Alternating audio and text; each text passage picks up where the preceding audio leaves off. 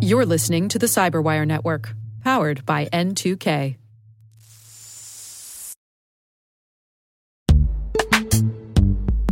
And now a word from our sponsor, Netskope. Netskope is a worldwide leader in SASE and Zero Trust. Its unified platform, Netskope One, provides optimized access and Zero Trust security for people, devices, and data anywhere they go, helping customers reduce risk, accelerate performance, and get unrivaled visibility into any cloud, web, and private application activity. To learn more about how Netskope helps customers be ready for anything on their SASE journey, visit netskope.com.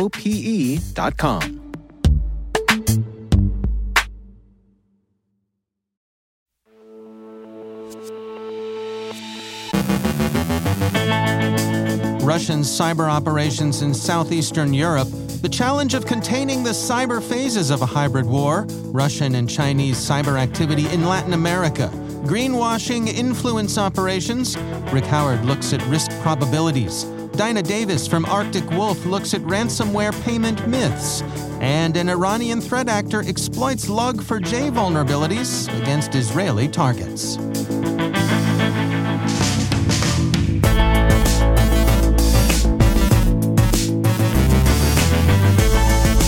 From the Cyberwire studios at Data Tribe, I'm Dave Bittner with your Cyberwire summary for Monday, August 29th, 2022.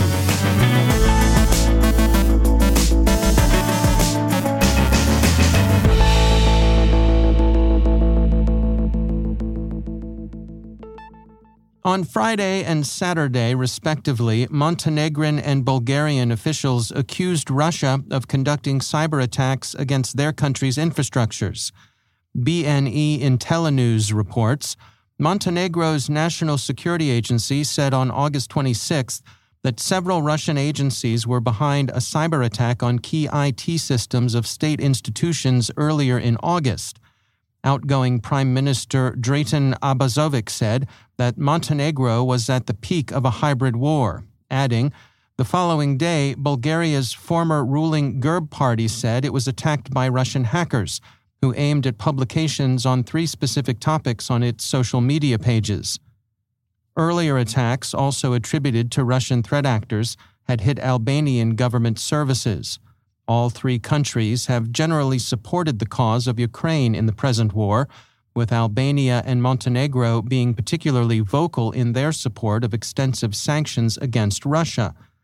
Public Administration Minister Miras Dukaj said on Twitter, certain services were switched off temporarily for security reasons, but the security of accounts belonging to citizens and companies and their data have not been jeopardized. The state-owned power utility was among the services affected and has switched some automated services to manual operation as a precaution. Montenegro's attribution of the incidents to Russian cyber attack was direct and unambiguous. Metro News reports, the Podgorica-based Agency for National Security blamed hackers based in Russia for efforts to bring down government websites, communications, and transport infrastructure. Airports and border crossings could all be impacted, it warned, adding, coordinated Russian services are behind the cyber attack. This kind of attack was carried out for the first time in Montenegro, and it has been prepared for a long period of time. According to an AP report cited by ABC News, a government spokesman said, I can say with certainty that this attack that Montenegro is experiencing these days comes directly from Russia. What's being seen in southeastern Europe is a deliberate campaign, but there are also inherent difficulties in constraining cyber effects in a discriminating way. Modern Diplomacy has an essay that, while overstating the actual tactical and operational effects of cyber operations in Russia's war against Ukraine, points to the difficulty of waging cyber war in a discriminate fashion. Cyber effects easily cross borders, and the blurred lines between state and non-state actors render it difficult to apply familiar principles of war involving requirements that forces operate under effective government control. The essay singles out terrorists, but might have, with equal justice, said criminals. And in hybrid war, other people's servers represent an irresistible temptation, practically what the lawyers call an attractive nuisance. Concern about spillover is not, however, simply a matter of academic speculation or a priori probability. Switzerland's Federal Intelligence Service is reported to be concerned about possible Russian exploitation of Swiss servers to mount interference campaigns against Western elections. The FIS didn't comment on the report directly, saying only, Switzerland, as a European nation and as part of the Western community, is a target of anti-Western influence campaigns promoting the Russian narrative. Dialogo Americas reports increased Russian and Chinese efforts to establish a cyber beachhead in Latin America. Those efforts have been marked by Spanish-language disinformation campaigns and, in the case of Russia, a stepped-up tempo of privateering activity, for the most part by well-known ransomware gangs. Chinese efforts have been marked by an attempt at developing influence through technology exports. ZTE has been used to induce a dependence on Chinese tech in Venezuela, where it finds a welcome audience in the Maduro regime. Russian military cyber personnel deployed to Venezuela in May of 2019 in the overt role of helping the country recover from the collapse of its power grid. Many of those personnel have remained. Bloomberg reports that a bot-driven Chinese influence campaign has been running against Lynas Rare Earths Limited, an Australian mining company engaged in the extraction and processing of rare earth metals in Australia and Malaysia. Bogus social media accounts circulate accusations of environmental irresponsibility on the part of Lynas, with a view to influencing Australian and U.S. public opinion. Rare earths are essential to the electronic and green energy sectors. Dominance of both sectors is a key long-standing objective of Chinese policy. Green is good from Beijing's point of view, but to be realistic, it's good chiefly insofar as it's good for business, insofar as it provides a competitive advantage. As a policy commitment, not so much. Microsoft reports that the Iranian state cyber threat actor it tracks as Mercury, and which others know as Muddy Water, Seedworm, and Static Kitten, is exploiting Log4j 2 vulnerabilities in sysaid applications. All the targets have been organizations in Israel. Microsoft says, while Mercury has used Log4j 2 exploits in the past, such as on vulnerable VMware apps, we have not seen this actor using sysaid apps as a vector for initial access until now. After gaining access, Mercury establishes persistence, dumps credentials, and moves laterally within the targeted organization using both custom and well-known hacking tools, as well as built-in operating system tools for its hands-on keyboard attack. The campaign is another instance in the long-running story of Log4j vulnerabilities. Experts predicted that exploits would be endemic for years until the vulnerabilities were worked out of the software supply chain, and this recent wave is entirely consistent with those expectations. We mentioned for disclosure that Microsoft is a CyberWire partner. So, keep looking for the vulnerabilities in your enterprise, and this week, start with sysaid.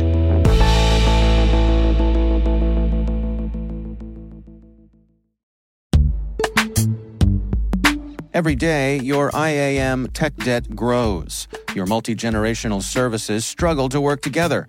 Building an identity fabric can fix this.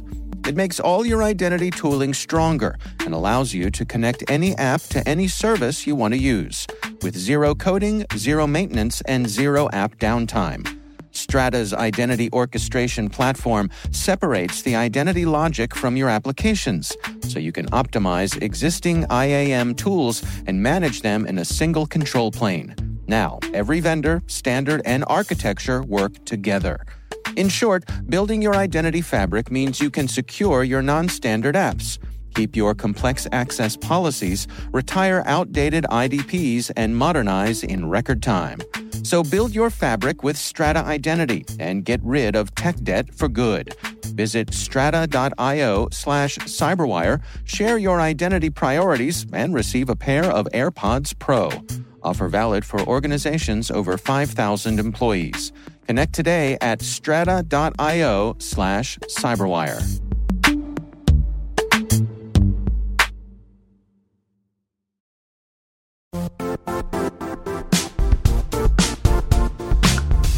The IT world used to be simpler.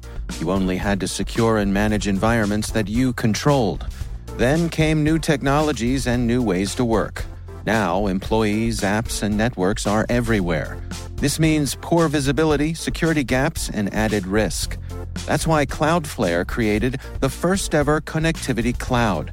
Visit cloudflare.com to protect your business everywhere you do business.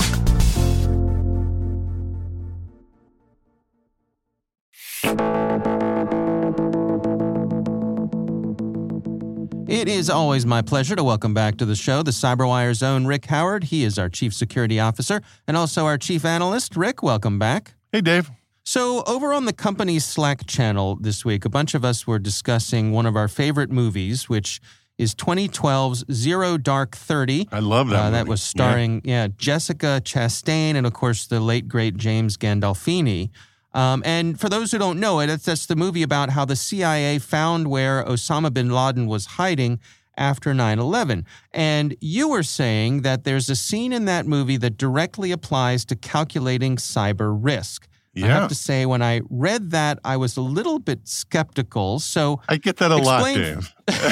Explain for us, how does the decision to assassinate Osama bin Laden compare to calculating cyber risk? Well, I'm so glad you asked, all right? So the scene in question is when Gandolfini, he's playing the CIA director at the time, Leon Panetta, and he's in a conference room with his staff asking them for a recommendation on whether or not Osama bin Laden is in the bunker. And he's looking for a yes or no answer. And one of his guys says that he fronted the bad recommendation about weapons of mass destruction in Iraq. And Dave, do you remember what the CIA thought back then about whether or not Iraq had WMD?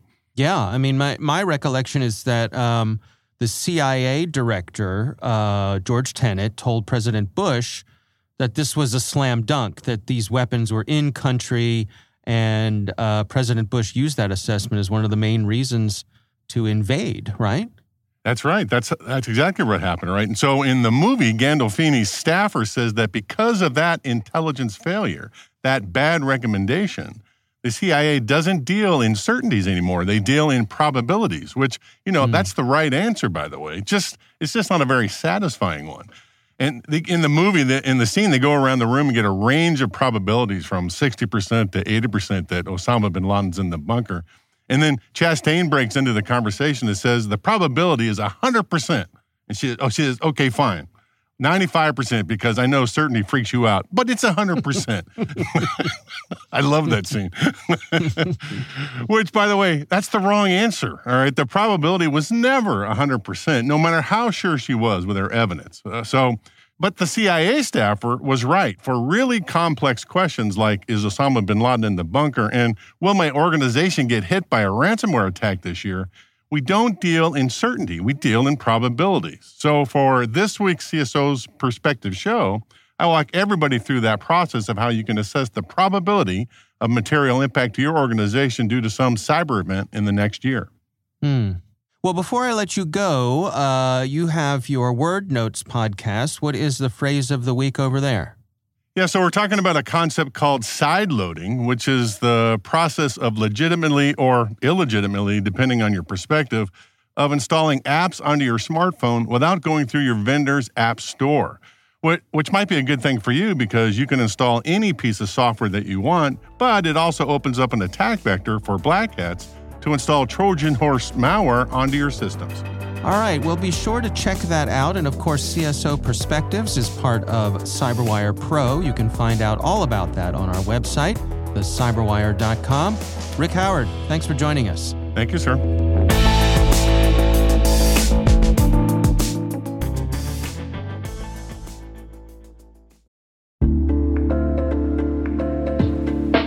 Are lengthy security reviews pulling attention away from your security program? With the largest network of trust centers, Vanta can help you streamline security reviews to win customer trust, save time, and close deals fast. Proactively demonstrate security by showcasing key resources like your SOC 2 or ISO 27001 and provide real-time evidence for passing controls.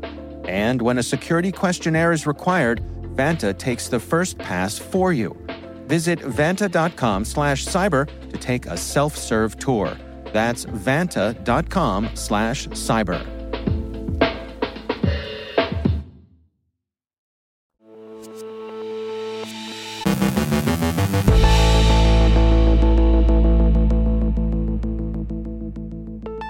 And it is always my pleasure to welcome back to the show Dinah Davis. She is the VP of R&D Operations at Arctic Wolf and also the founder of Code Like a Girl.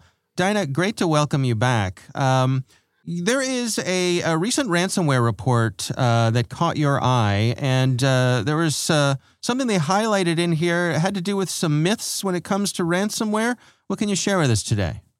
Yeah, there's this really interesting report from Coveware, and they highlighted something that I hadn't seen very much before, which is, 4 myths of why you should pay ransomware. So, when they may be explaining to customers or when industry experts are telling people don't pay the ransom, these are reasons why companies tend to come back and say, no, I need to pay the ransom for these 4 reasons, or one of these 4 reasons, right?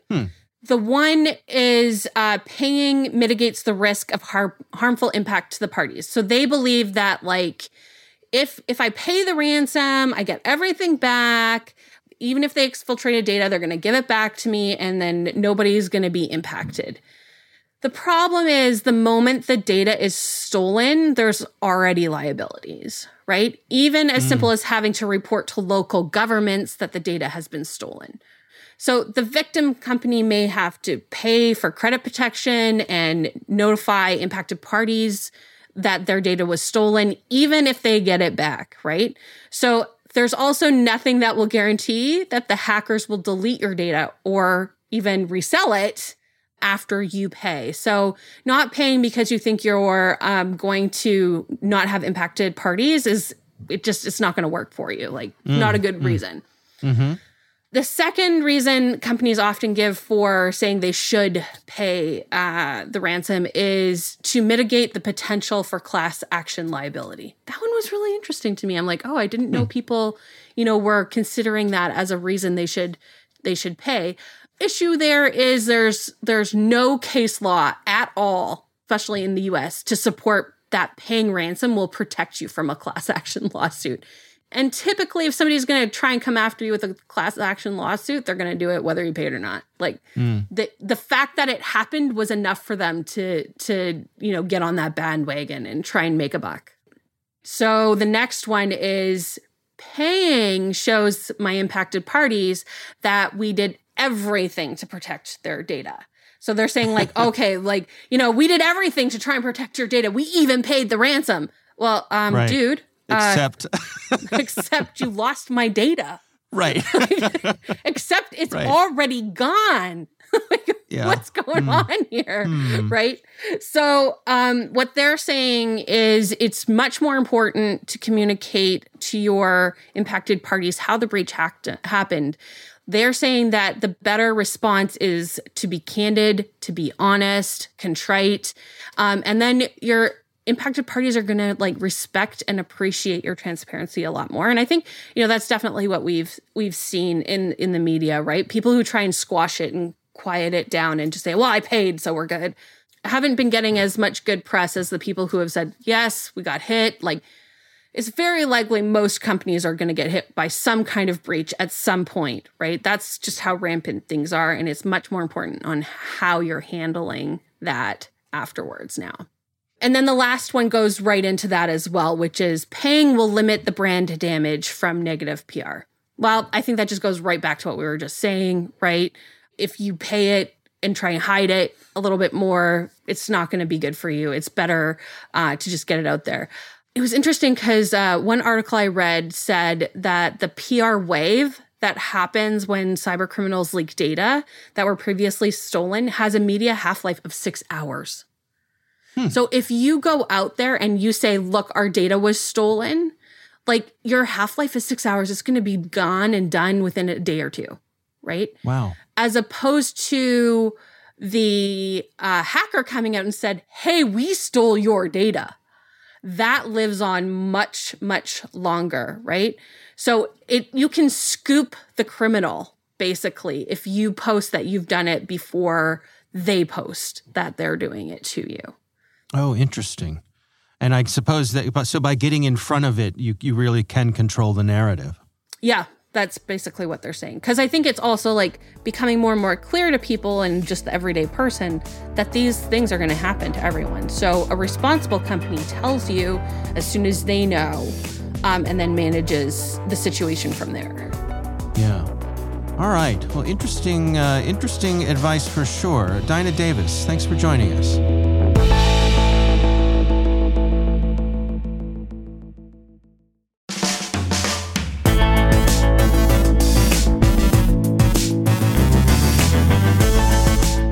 And that's the Cyberwire. For links to all of today's stories, check out our daily briefing at thecyberwire.com. Don't forget to check out the Grumpy Old Geeks podcast, where I contribute to a regular segment called Security. I join Jason and Brian on their show for a lively discussion of the latest security news every week. You can find Grumpy Old Geeks where all the fine podcasts are listed. The Cyberwire podcast is proudly produced in Maryland out of the startup studios of Data Tribe, where they're co-building the next generation of cybersecurity teams and technologies.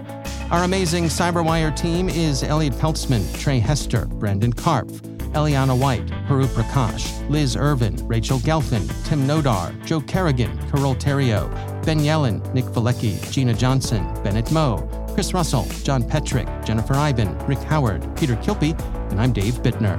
Thanks for listening. We'll see you back here tomorrow.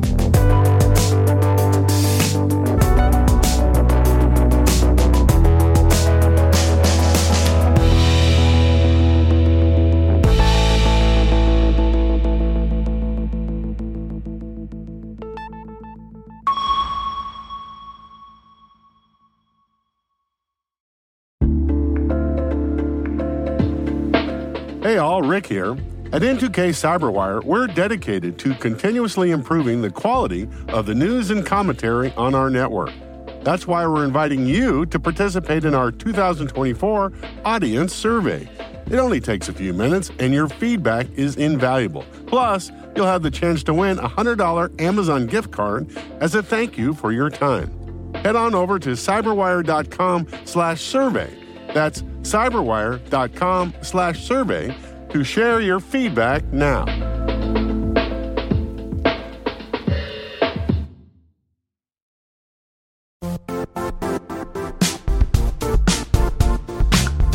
And now, a word from our sponsor, Zscaler, the leader in cloud security.